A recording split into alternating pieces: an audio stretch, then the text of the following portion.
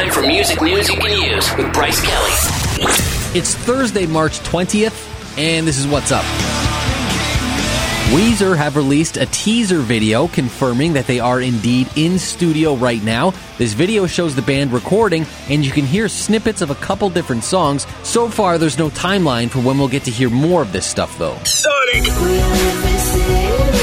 The Westboro Baptist Church is planning to protest outside an upcoming Lorde concert in Missouri. She's not too worried, though. Lorde has actually told her fans to hug and kiss the protesters as they walk past them. Sonic! And happy 38th birthday to Chester Bennington. This guy is keeping pretty busy, fronting two different bands, Linkin Park and Stone Temple Pilots. The priority right now, though, remains Linkin Park, as they are expected to release a brand new album in just a few months.